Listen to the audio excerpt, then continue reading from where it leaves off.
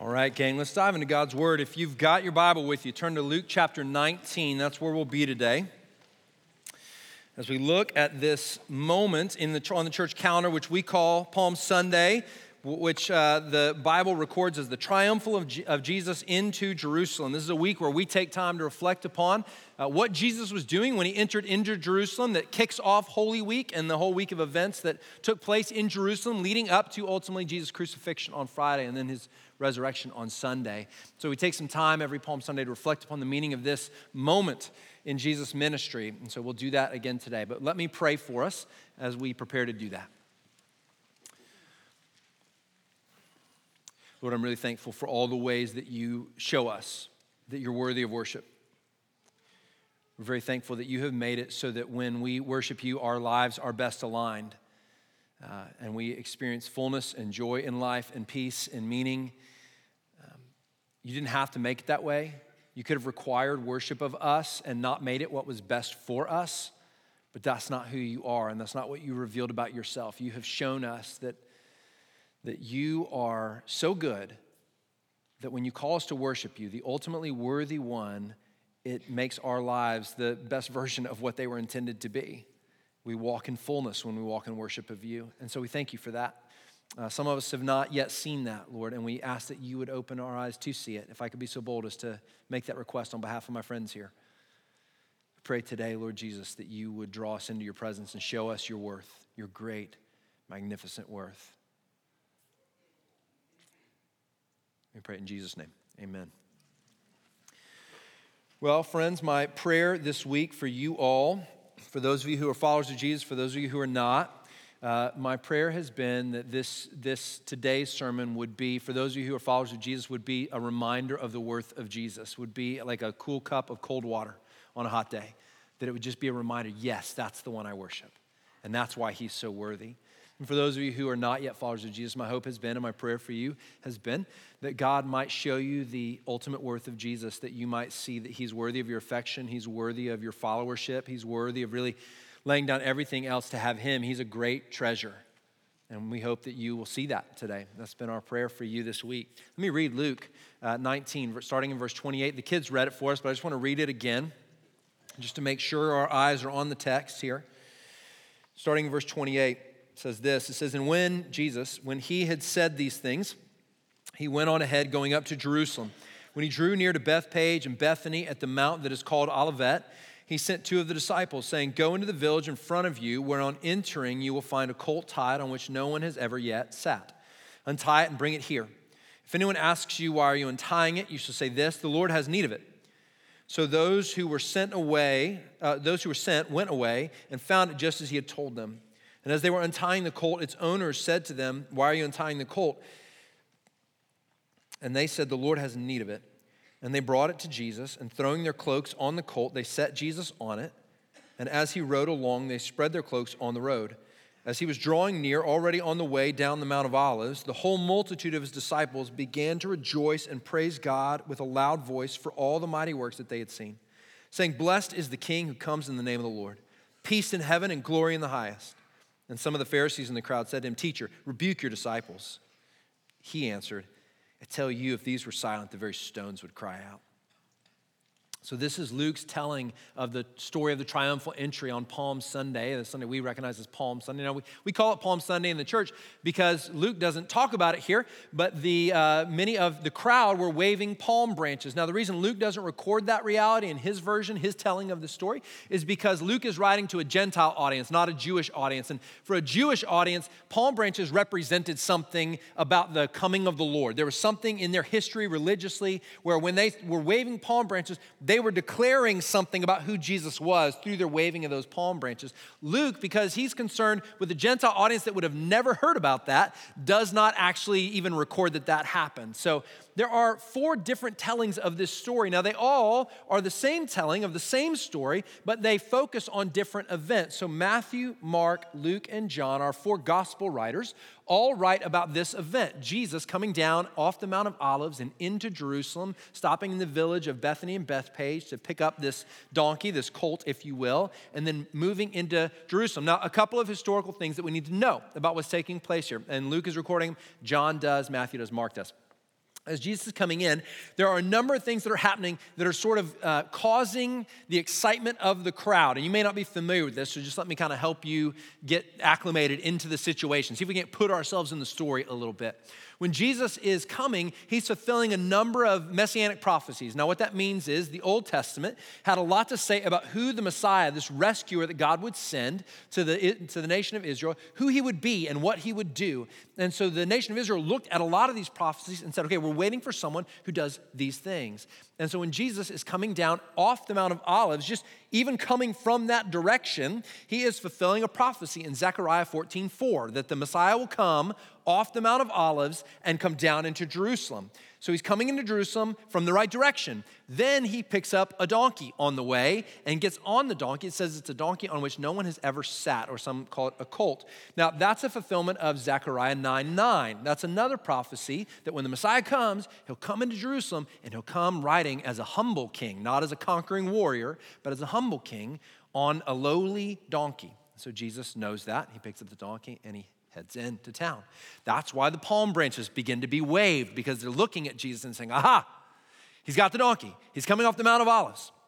And the crowd gathers around and they begin to shout they shout praises to God. They shout Hosanna, which again, Luke doesn't record Hosanna. That's a distinctly Jewish phrase, but in the other Matthew and Mark, they record that the crowd is yelling Hosanna, which means save us. It's a request coming directly out of the Psalms, but the statement Hosanna doesn't just mean save us as in please save us. It means we believe you are able to save us. So it's a statement not just of hope, but a statement of what they believe to be a reality. Now, as he's coming in, and the hosannas are being shouted, and glory to God in the highest. That's a quote directly from that thing that they yell in praise is directly from Psalm 118. It's a messianic psalm talking about who the Messiah would be, and they are essentially declaring by saying this that they believe he's the Messiah. Now, all the gospel writers, except for Luke actually, focus on one group of people. They focus on the crowd. And you're probably familiar, if you've been in church a while, you're probably familiar with the Palm Sunday sermon. They go something like, the crowd thought he was coming to rescue them from Roman rule and to release them and to be a king who was going to fight a great battle. And so they're singing their hallelujahs to him and praising him, but they misunderstand what he's up to. And that's accurate. That's an accurate statement that that's all going on. Matthew, Mark, and John all are very intentional about commenting about the misperceptions of the crowd. In fact, John says in John chapter 12 that the crowd is praising him because he had raised Lazarus from the dead. Now, it's going to be important for us in a moment when we compare it to what Luke has to say, okay?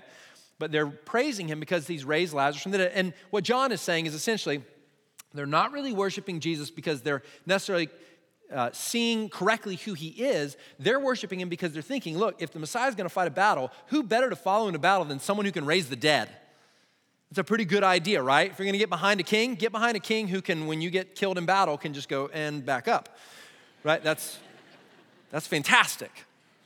That's John's comment about what the crowd is doing. Now, Luke, interestingly enough, does not focus on the crowd. I don't know if you noticed that. So Luke focuses on a different misunderstanding. He's not focused on the crowd's misunderstanding. He's talking about the disciples and comparing them to the Pharisees, the religious leader. And Luke's version of this story, the people who misunderstand, he's not denying that the crowd misunderstands, and he's not denying even that the disciples probably misunderstand.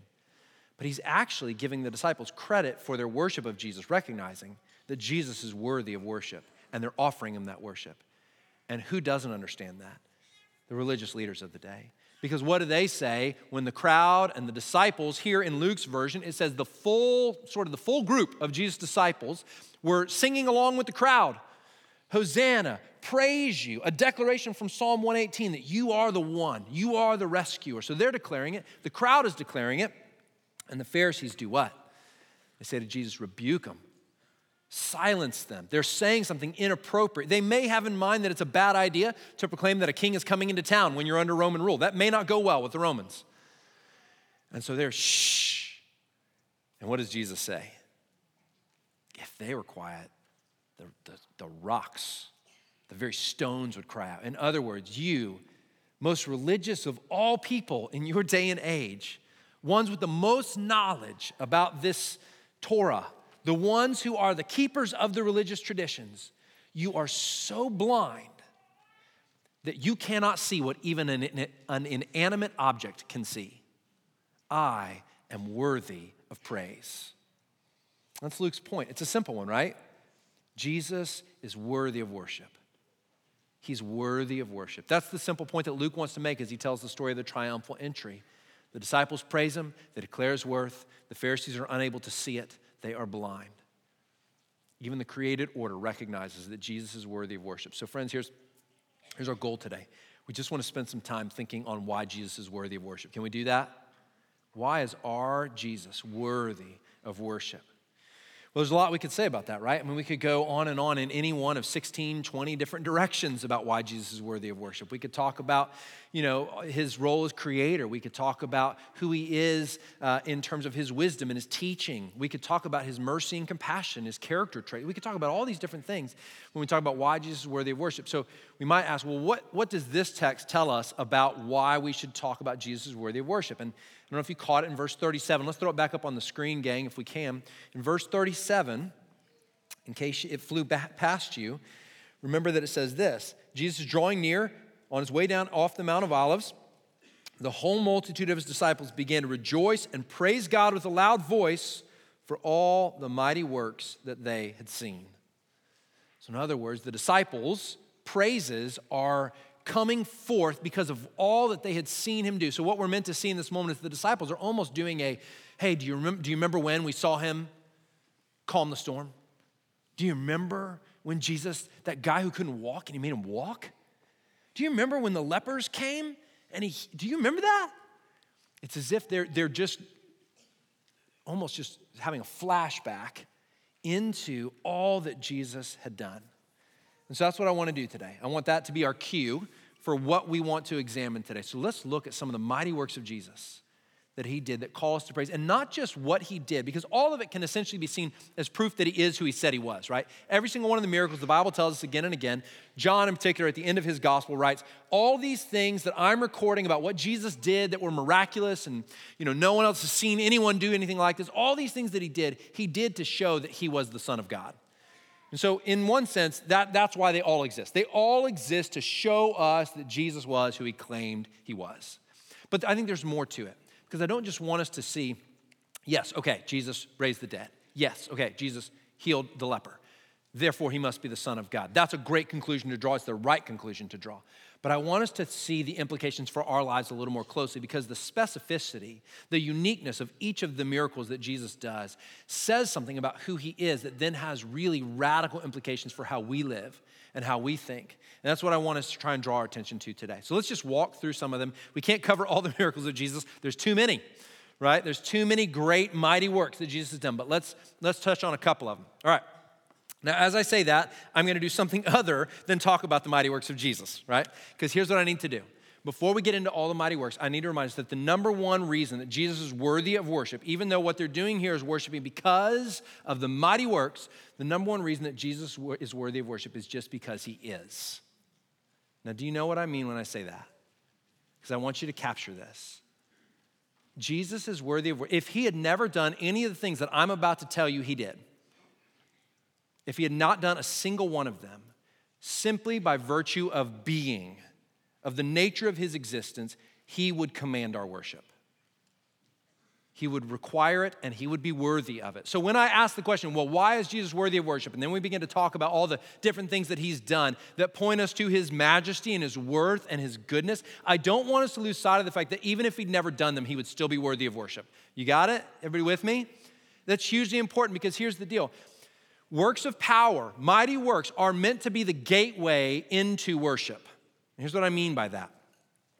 You'll notice that as you walk with Jesus over time, do you still request his mighty acts on your behalf? Yes, and you should. Do you still pray for healing and for his hand to move in power in the lives of others? Yes, and amen. You should do that.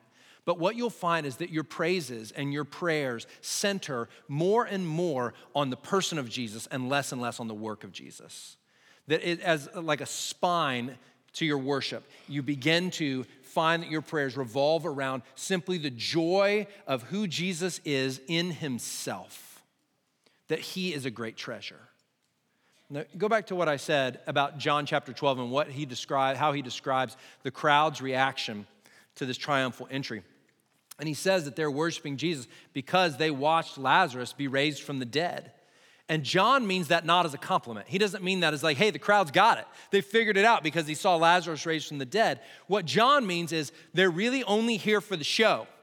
They're really only here for the power, which is why a week later, many possibly of that same crowd are either going to be gone and a new crowd is in place, or some of that same crowd is going to be standing before Pilate yelling what? Crucify him. Right? That's like one of the great mysteries is how does Jerusalem go from everybody all whipped up about the Messiah coming into town to crucify him?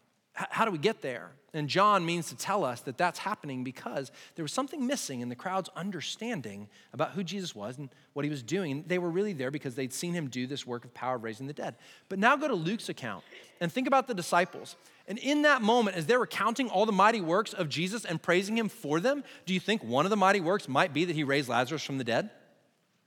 That might be one of the things. And Luke is not condemning the disciples for that. He's actually applauding them for that. You're correct to worship Jesus, and the Pharisees are missing it. They don't see that. So the question we have to ask, if I'm being linear enough here, the question we have to ask is, what's the difference between the disciples and the crowd? If the disciples are worshiping Jesus, and one of the mighty works that would cause them to worship is the resurrection of Lazarus, I would think, and the crowd is worshiping because of the resurrection of Lazarus and being indicted for it, what's the difference between the two? And the difference is faith. The difference is a belief in Jesus. And here's what I mean when I say faith. Friends, faith is not, at least not a saving faith, is not a mental agreement with a set of facts. Faith is being fully satisfied with all that God is for you in Jesus Christ. Let me say that again. Faith is being fully satisfied with all that God is for you in Jesus Christ. That's the essence of faith. It's the heart's cry that says, Jesus, you're all I've ever wanted and more. I could never ask for more than what you are. The difference between the disciples and the crowd is that, yes, the disciples are going to make mistakes. They're going to flee in the face of persecution. They're going to do a lot of dumb stuff. But at the end of the day, their hearts are satisfied in Christ, and that's what keeps them moving forward in him. And the crowds fade away. And that's why I say that works of power are meant to be our entry into worship. All of our worship that is born out of the power of God is meant to transition into worship of the person of God.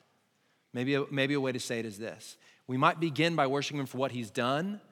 We must complete by worshiping him for who he is, for his beauty, his majesty, and his goodness. That doesn't mean that his mighty works don't fuel our worship. They do. That's what we're talking about here.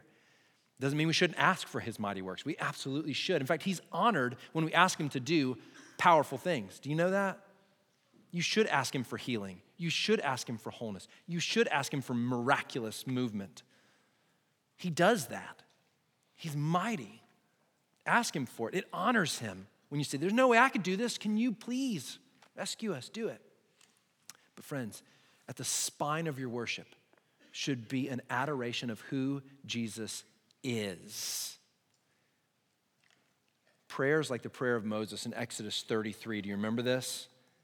The prayer of Moses in Exodus 33 when he says, God, show me your glory. He's not asking God to do something. He's asking God to let him gaze upon him.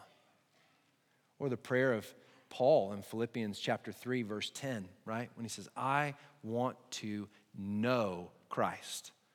I really think everything else in Paul's ministry stems out of that simple statement.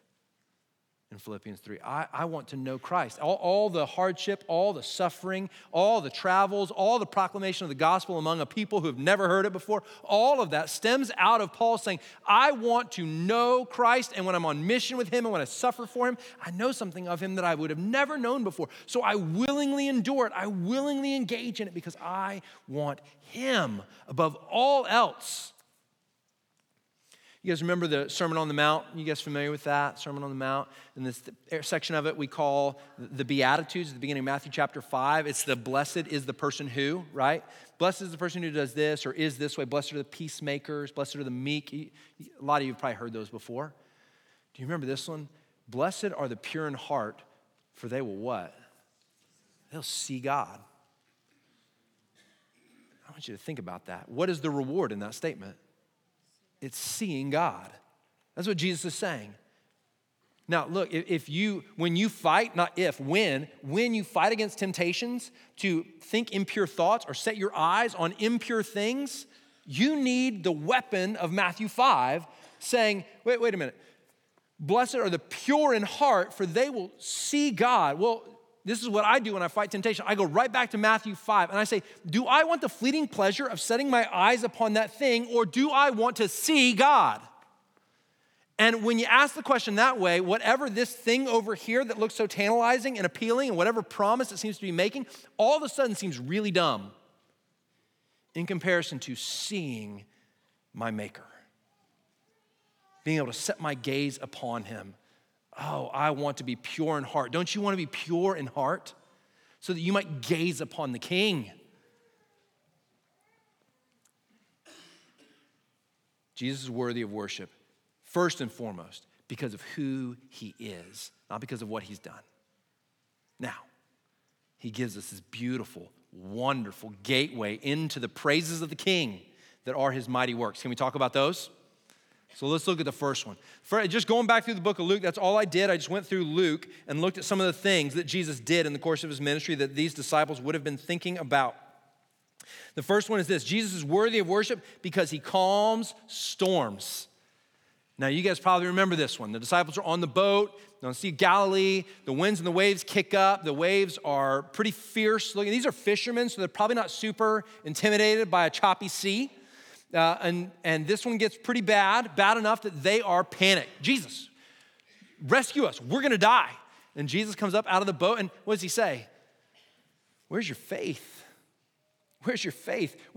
That's a tough thing to be told in the midst of it. Now, here's the deal. Growing up, I grew up in church, so I grew up around this story, right? Hearing this story, and my gut reaction to this always was, yeah, what a bunch of wimps, right? And then I went out on Lake Erie one time with my wife's uncle, and he's a sailor, and I'm sure he's probably a pretty good sailor, and I'm sure the vessel was seaworthy. But we got out there, and it was a beautiful sunshiny day, and I'm telling you, a storm rolled in faster than I've ever seen a storm roll in. And I'm talking about black clouds, rain pouring down, lightning in the distance. This is one of the Great Lakes, Lake Erie, so this is a big body of water, and I felt like we were smack in the middle of it and as far away from the shore as we could possibly be. And the waves start just rising, and they are coming over the edge of the boat. And I start thinking to myself, oh, this is what they meant. I'm like, okay, I'll never make fun of them. I'll never think less of them again. Because he's tacking and the boat's turning, and I'm like down there, I can touch the water down here. And I'm thinking to myself, this is frightening. And somewhere in the back of my mind, so where's your faith? I'm like, this is hard. It's hard to have faith in the midst of storms, isn't it? It's hard to have faith in the midst of storms. Jesus walks out of the bottom of that boat, and he walks into our lives and all the winds and the waves that cause us such immense fear. And he says a word: be still. And there's complete silence.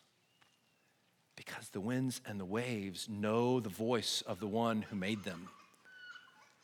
Jesus calms the storm so that we would know that he has power to drive fear out of our lives. And we might ask the question, well, how does he do that? How does fear get driven out of our lives? And 1 John chapter 4 gives us the answer. Do you remember this one? 1 John chapter 4. There is no fear in love, because perfect love casts out what? Fear. So what's the active ingredient there? Perfect love casts out fear. In other words, what he's saying, when you believe that you are loved, fear gets driven out of your heart. That's what he's saying. When you believe, so the catalytic element there, all right, the love of God is the foundation of that. Because you are loved by God, fear is eliminated from your life, but you have to believe that you're loved in order for that to work. It doesn't just happen. We don't just come to Jesus and all of a sudden we go, oh, okay, I don't have fear anymore. Jesus is calming the storms to show us that he's worthy of worship because he is able to drive fear from our lives with his perfect love. Undying, unbreakable, unshakable love. Now, friends, it's hard sometimes to believe that we're loved.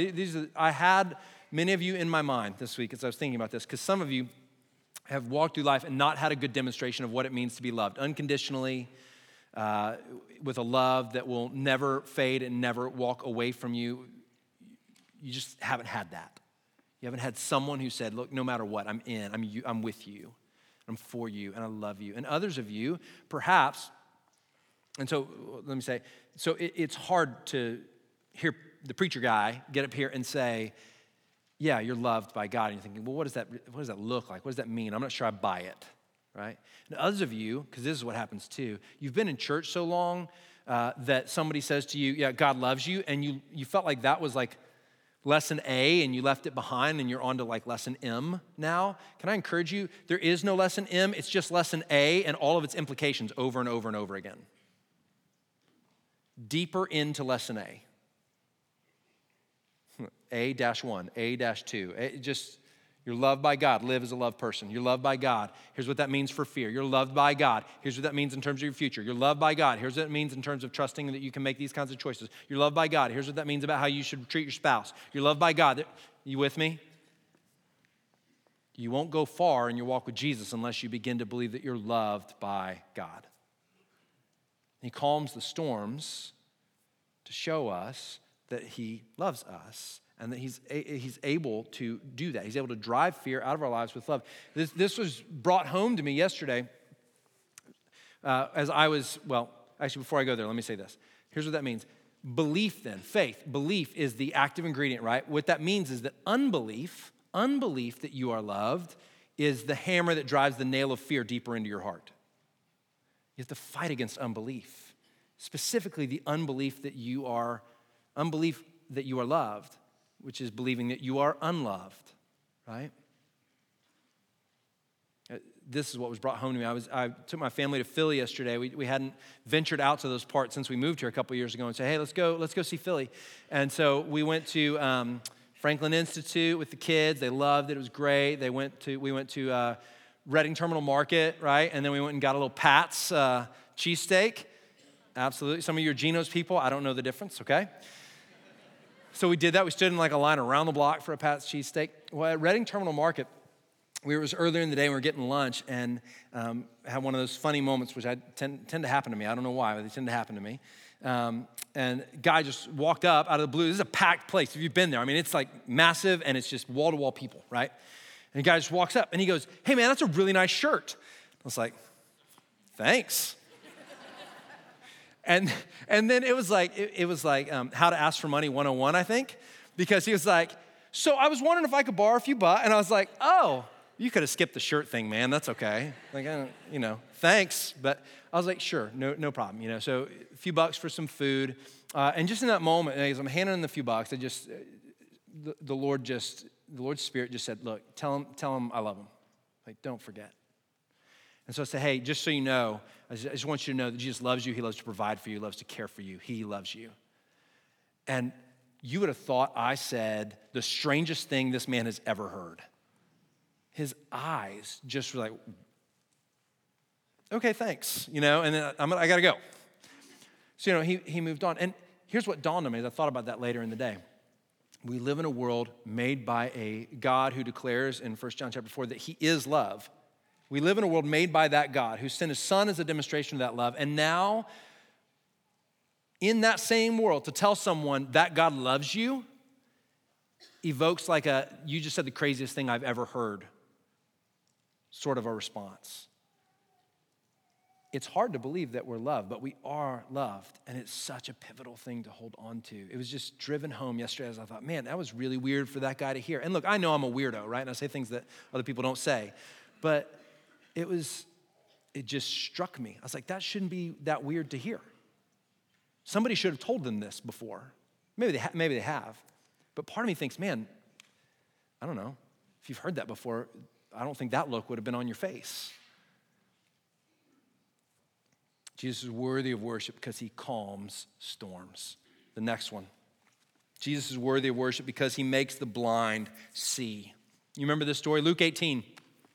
Jesus is coming into town. There's a lot of hubbub and a lot of commotion. Blind man sitting by the side of the road, and he is asking him, what's going on? What's all the commotion? Somebody says, Jesus is coming. Now, we don't know what this man has heard about Jesus or knows about Jesus, but in that moment, he just cries out with desperation, right? And you get the idea that he's really making a lot of disturbance because they're like, shh, come on. I mean, right? He must be, Jesus! Jesus! Don't be afraid to shout that name, by the way.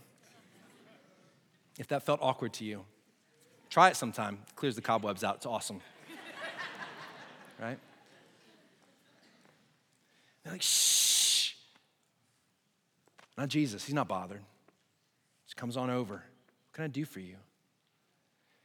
Make me see. See. Faith has made you well. He sees what he has never seen before. Jesus heals the blind, not just to prove that he's the Son of God. He heals the blind to show us that he's able to show us the true nature of things. Do you know that? When Jesus heals the blind, what he wants you and I to see is that he is able to show you the true nature of the way things are. If you've ever been around someone who's new to the faith, you'll hear this moment happening, and it's just the sweetest and the best thing ever to watch this happen. People who've just come to Jesus will often talk about how it's as if they are seeing the world through an entirely new lens they never knew existed. It's as if they had a gray filter on the glasses and now everything is lit up and sparkling and shining. It's like everything is new. Where did this come from? I never understood that you could see the world this way. I never knew that you could think this way or that this way of looking at how that situation occurred could even be possible. You need to be around people who are experiencing this because it's awesome. It's awesome when people are, for the first time, looking through the new lens of the goodness of God in Jesus Christ, and they're seeing everything, all of it, through that lens. A Christian worldview is the only worldview that's able to make sense of everything in the world. Do you know that? It's the only worldview that's absolutely able to make sense of why everything happens that happens. Now, he doesn't tell us why everything happens, but when you come at the world through the lens of a gospel-centered worldview that says there's a good God who made everything and sent his son to redeem it because it fell away from him, when you look at that, it makes sense of our desires, it makes sense of our dispositions, it makes sense of our unrest, it makes sense of our doing what we don't want to do half the time, it makes sense of our relational conflict, it even makes sense of our suffering and our pain. Apart from that worldview, everything is gray. Jesus is worthy of worship because he's able to bring into our lives a cohesiveness that allows everything that we experience and encounter to actually make sense. Next thing Jesus does is he makes the unclean clean. Jesus is worthy of worship because he makes the unclean clean. 3 different times in the Gospel of Luke, you might remember this.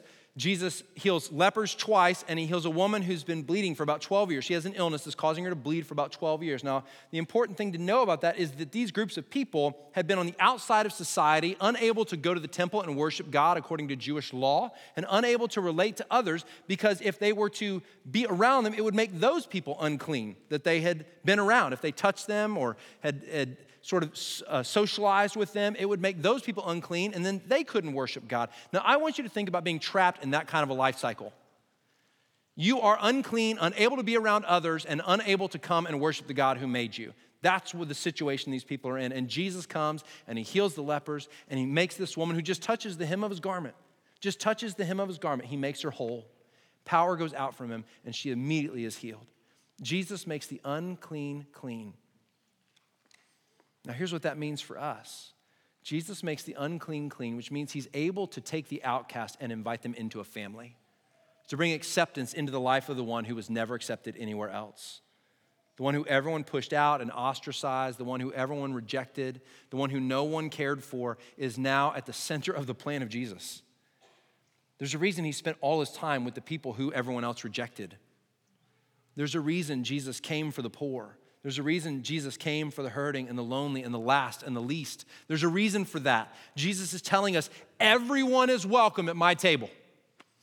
You come through me and you can come It doesn't matter what your race is. It doesn't matter what your class is. It doesn't matter what your intelligence level is. It doesn't matter what your age is. It doesn't matter what your background is. It doesn't matter if you had great parents or poor parents. It doesn't matter if you thought you were everything the world ever wanted or if you thought no one ever wanted you before. You are welcome at the table of Jesus. Everyone. Let's just think about that for a moment. Let's just compare it if we can, because let's take it in comparison to another worldview. Let's take Hinduism, for example. Right? Hinduism teaches a doctrine of reincarnation. What that means is whatever ailment, sickness, whatever, if I'm born into a low caste or a low class, if I am the unclean, the reason I'm the unclean is because of something I did in a previous life. Well, what does that do? It means that there's no motivation for anyone to help me because I'm getting what I deserve.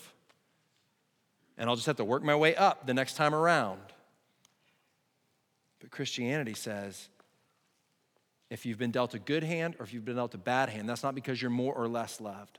God has purposes beyond what you understand, and every single one of you is welcome at the table of Jesus. He's able to bring you out of unacceptance and rejection and into a family, into the family of God. Last thing Jesus does, last mighty work that makes Jesus worthy of praise is because he raises the dead. Now, I said before in John, right, that John looks at it and says, well, the crowd was looking and saying, well, he raised Lazarus, right? The disciples are aware that he didn't just raise Lazarus. He raised 3 individuals in his time, right? He raised Lazarus, he raised a little girl, and he raised a young boy. He raised all of them from the dead. In fact, when he did it, he would walk up to home and he'd be told, well, Lazarus, he's been dead for days, Lord. Like, it's going to be not real pleasant in there, you know? When he goes to the other little ones, they laugh at him. He says, no. So I'm going to go and see him. Like, Jesus says he's just sleeping. And they laugh at him. And he just says a word, and life is restored. And life is restored. Now, here's the thing. Christianity gets this kind of lobbed at it all the time. This idea that, I guess the way it gets summed up is this, is like, well, those people are so heavenly minded that they're no earthly good. You heard that one before? The idea essentially being that like, we're so fixated as a people on what we're going to experience after this life that what happens in this life matters less to us. Now, one, that's not a good thing, right? God has called us to put our hand to the plow here and now, and what we do in this life very much matters. And so he calls us to live in a certain way in response to the gospel. But I want to offer this, at least just put a pin in that if I can for today, and say this. The real true marker of every worldview, of every religious belief system is partly, yes, in what it can convince us to do here and now in terms of the way we live, but more important is what it promises to be able to do for us after this life is over. That's really the linchpin, the most important aspect of any worldview. That, by the way, is why every religion, every world religion, teaches something about how you can have a better situation after you die, right? In Hinduism, it's one thing that you need to do, and then this will be your situation after death, right? A better reincarnated form, ultimately being released into nirvana. That's the goal, right? In Buddhism, you follow the eightfold path of Buddhism, and eventually you get released from reincarnation into the all-Brahman, into the all-soul, where you're caught up, and that's your eternal existence. That's finally sort of being actualized. In Islam, a certain version of paradise, if you'll follow the 5 pillars of Islam, right?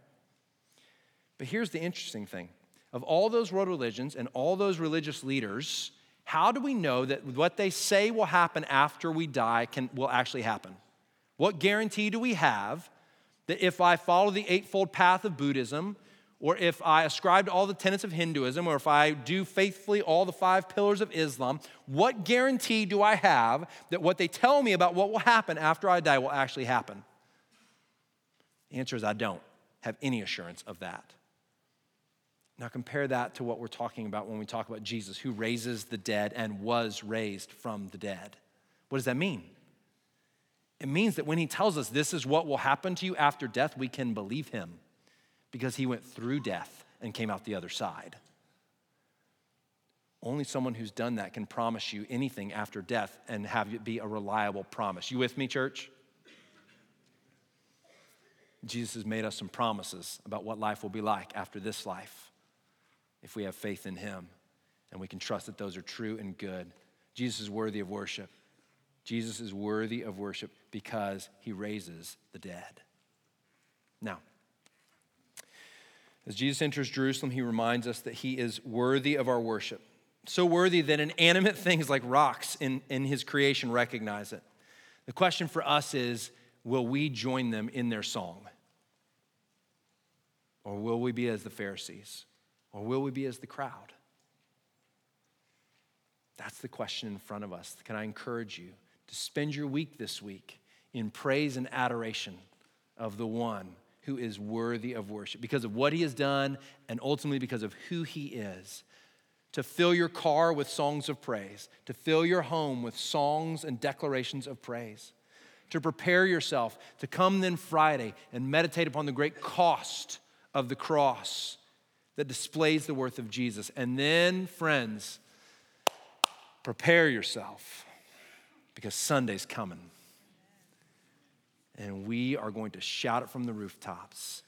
Our God is alive. And he rules and he reigns and he's worthy of worship. Every shred of every moment, every affection, every part of my heart and mind belong to him because he is worthy as no one else is worthy. Let's pray. Lord, you are worthy.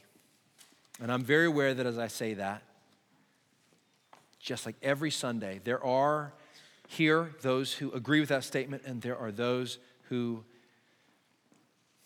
would say at this juncture they disagree with it.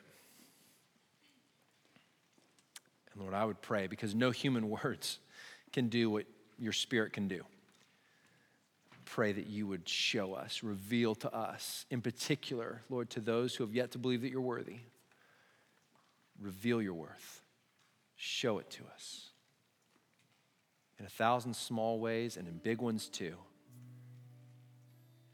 We don't need you to do or to be anything other than what you already are. We don't need to make a great sales pitch for you. We don't need to make things up about you to make you seem better than you are.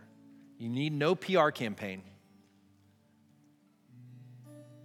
You are perfect in all your ways. Perfect in all that you are. Perfect in all that you do. And so we give you honor. We're going to sing now, Lord. We're going to sing to you. And we pray that as we pray regularly, that our hearts would be drawn near to you as we declare these praises, not just our lips, but our hearts themselves. Receive the praise that you are worthy of. Pray in Jesus' name. Amen. Why don't you stand? Let's close our time together with a song.